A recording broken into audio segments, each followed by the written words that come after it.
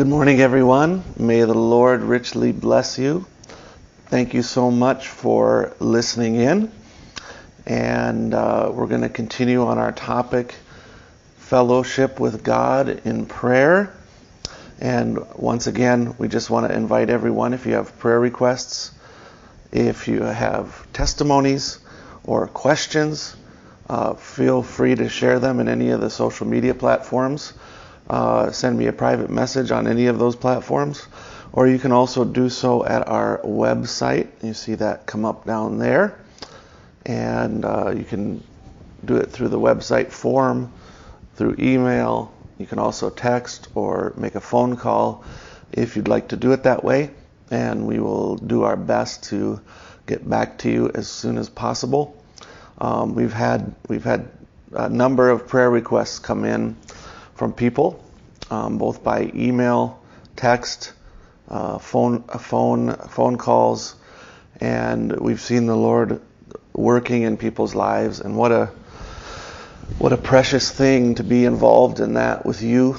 I feel very honored to be a part of God working in your life. So keep them coming. We love to lift these things up before the Lord. There's a lot of needs.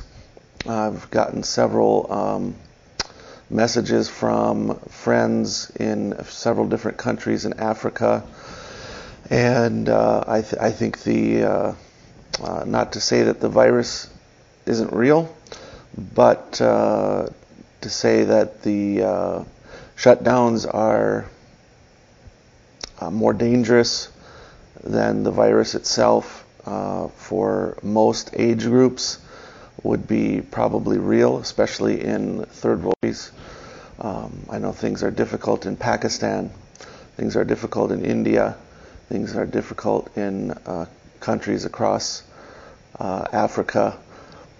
Brothers in Mozambique, Ghana, Kenya have reached out to me, letting me know just the difficulties they're facing and the lack of food. And one brother in particular in Mozambique has let me know that there's some great difficulties there, that people are starting to die from hunger. And so we want to pray for them. And if there's anything that the Lord would lay on anyone's heart, we'd be glad to be involved with that as well. So we just want to get going with our subject. Yesterday was Fellowship with God in Prayer, part 1, and now we're starting part 2. So how do we fellowship with God? Through prayer. How do we communicate with God? Through prayer.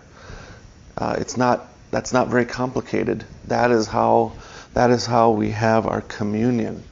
And so as we finished last time, we talked about Jesus Christ. He's our example. We understand he was sinless, perfect Son of God, but he was living in a world marred by sin. He was surrounded by people who were under the effects of sin. He was living in a world where Satan was the prince of the power of the air. And the Bible says that the captain of our salvation was made perfect through suffering. And I believe that when we think about that, we can't separate that from the fact that Christ was first and foremost a man of prayer. We understand that. He prayed in the Garden of Gethsemane, "Not my will, but thine be done." And so Christ had fellowship with God in prayer. And, we look in the scriptures, there's one mediator between God and men, the man Christ Jesus. And so he is our mediator. He is praying for us before God. And so we have to understand Christ did nothing unless the Father showed him.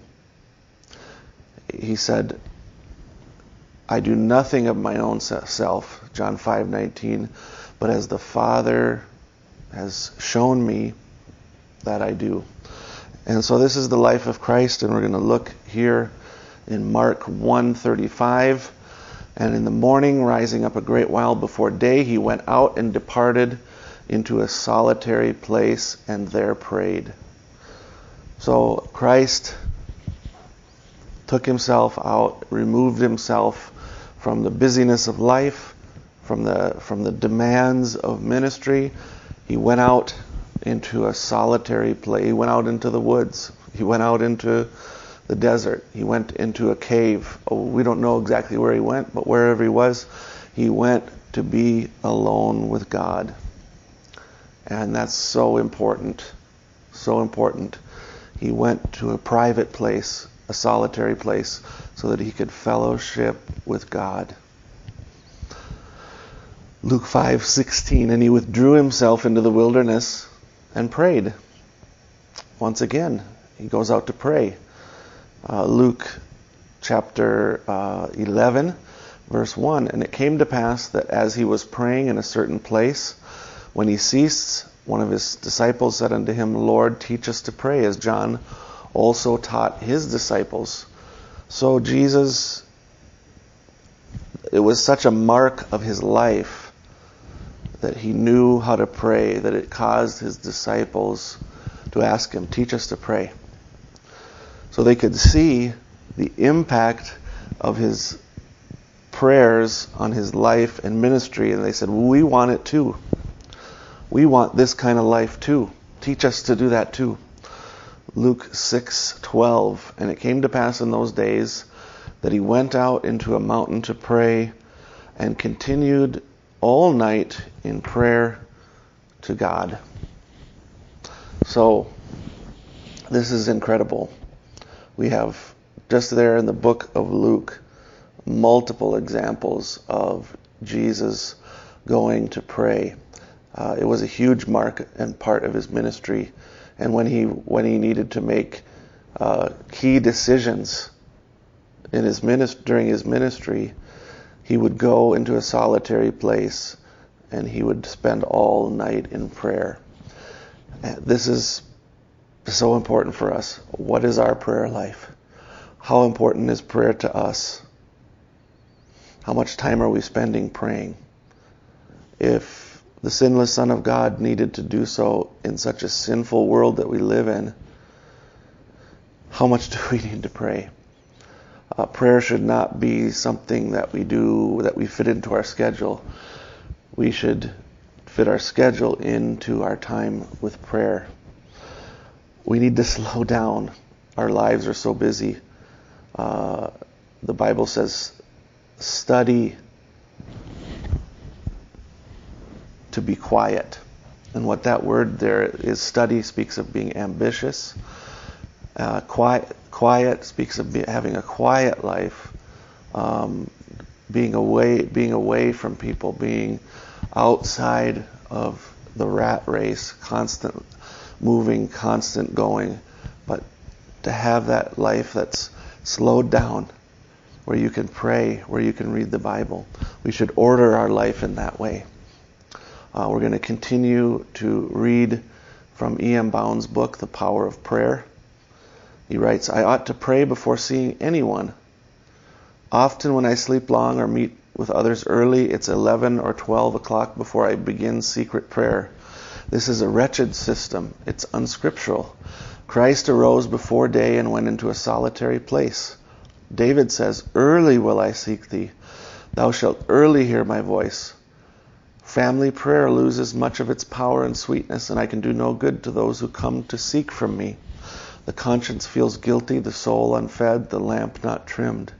Then, when in secret prayer the soul is often out of tune, I feel it is far better to begin with God, to see his face first, to get my soul near him before it is near another. And that's quoting Robert Murray McCheyne. Start your day with prayer. That's the first and most important thing. you start with prayer, and that has an impact and effect on the rest of the day. But if you start with other things and then go to prayer, the prayers don't. There's something that seems to hinder it. That's difficult. Matthew 6:6. But thou, when thou prayest, enter into thy closet, and when thou hast shut thy door, pray to thy Father which is in secret, and thy Father which seeth in secret shall reward thee openly. This is our main time of prayer. We go into a secret place. We fellowship with the Lord. We worship Him. We lift our hands and our hearts up to Him. Our main place of praying shouldn't be in a prayer meeting or even in our family prayer. Our main place of praying should be in a private place. Order your day and your life so that is first. Now, I'm going to be quoting Brother Branham here. He says, now come in, and you Christians don't stay in that lukewarm condition anymore. Lay aside everything. Just get as close to God as you can. Walk with Him. Talk with Him. Let everything else be secondary, but your prayer life. Stay right with Him all the time. That's the sermon testimony from 1950. Continuing to read from Brother Branham's sermon. That's the way the devil does. He will cut you off from prayer meetings. He's done cut the hamstrings right then. You'll pull around from this church to that, and you'll run from here to there. But anytime the devil wants to gobble you up, he's got you under his control. When he cuts your prayer life, brother, you're gone. That's right. When he cuts that thirst off of you and perverts it into the things of the world, he's got you where he wants you. He will let you gobble along until you get to a certain place where you crash your life out without God right there. Sure, he will. 1957, thirsting for life. You see that the devil will bring you to the place where he will stop your prayer life. He will do everything in his power to make you distracted, to make you thinking about other things, to make your life going in the other direction, cut you off from prayer, because that's where your power is. Without prayer, you lose your power and strength in this life. So let's continue reading from E.M. Bounds' Power Through Prayer. More time and early hours for prayer would act like magic to revive and invigorate many a decayed spiritual life. More time and early hours for prayer would be manifest in holy living.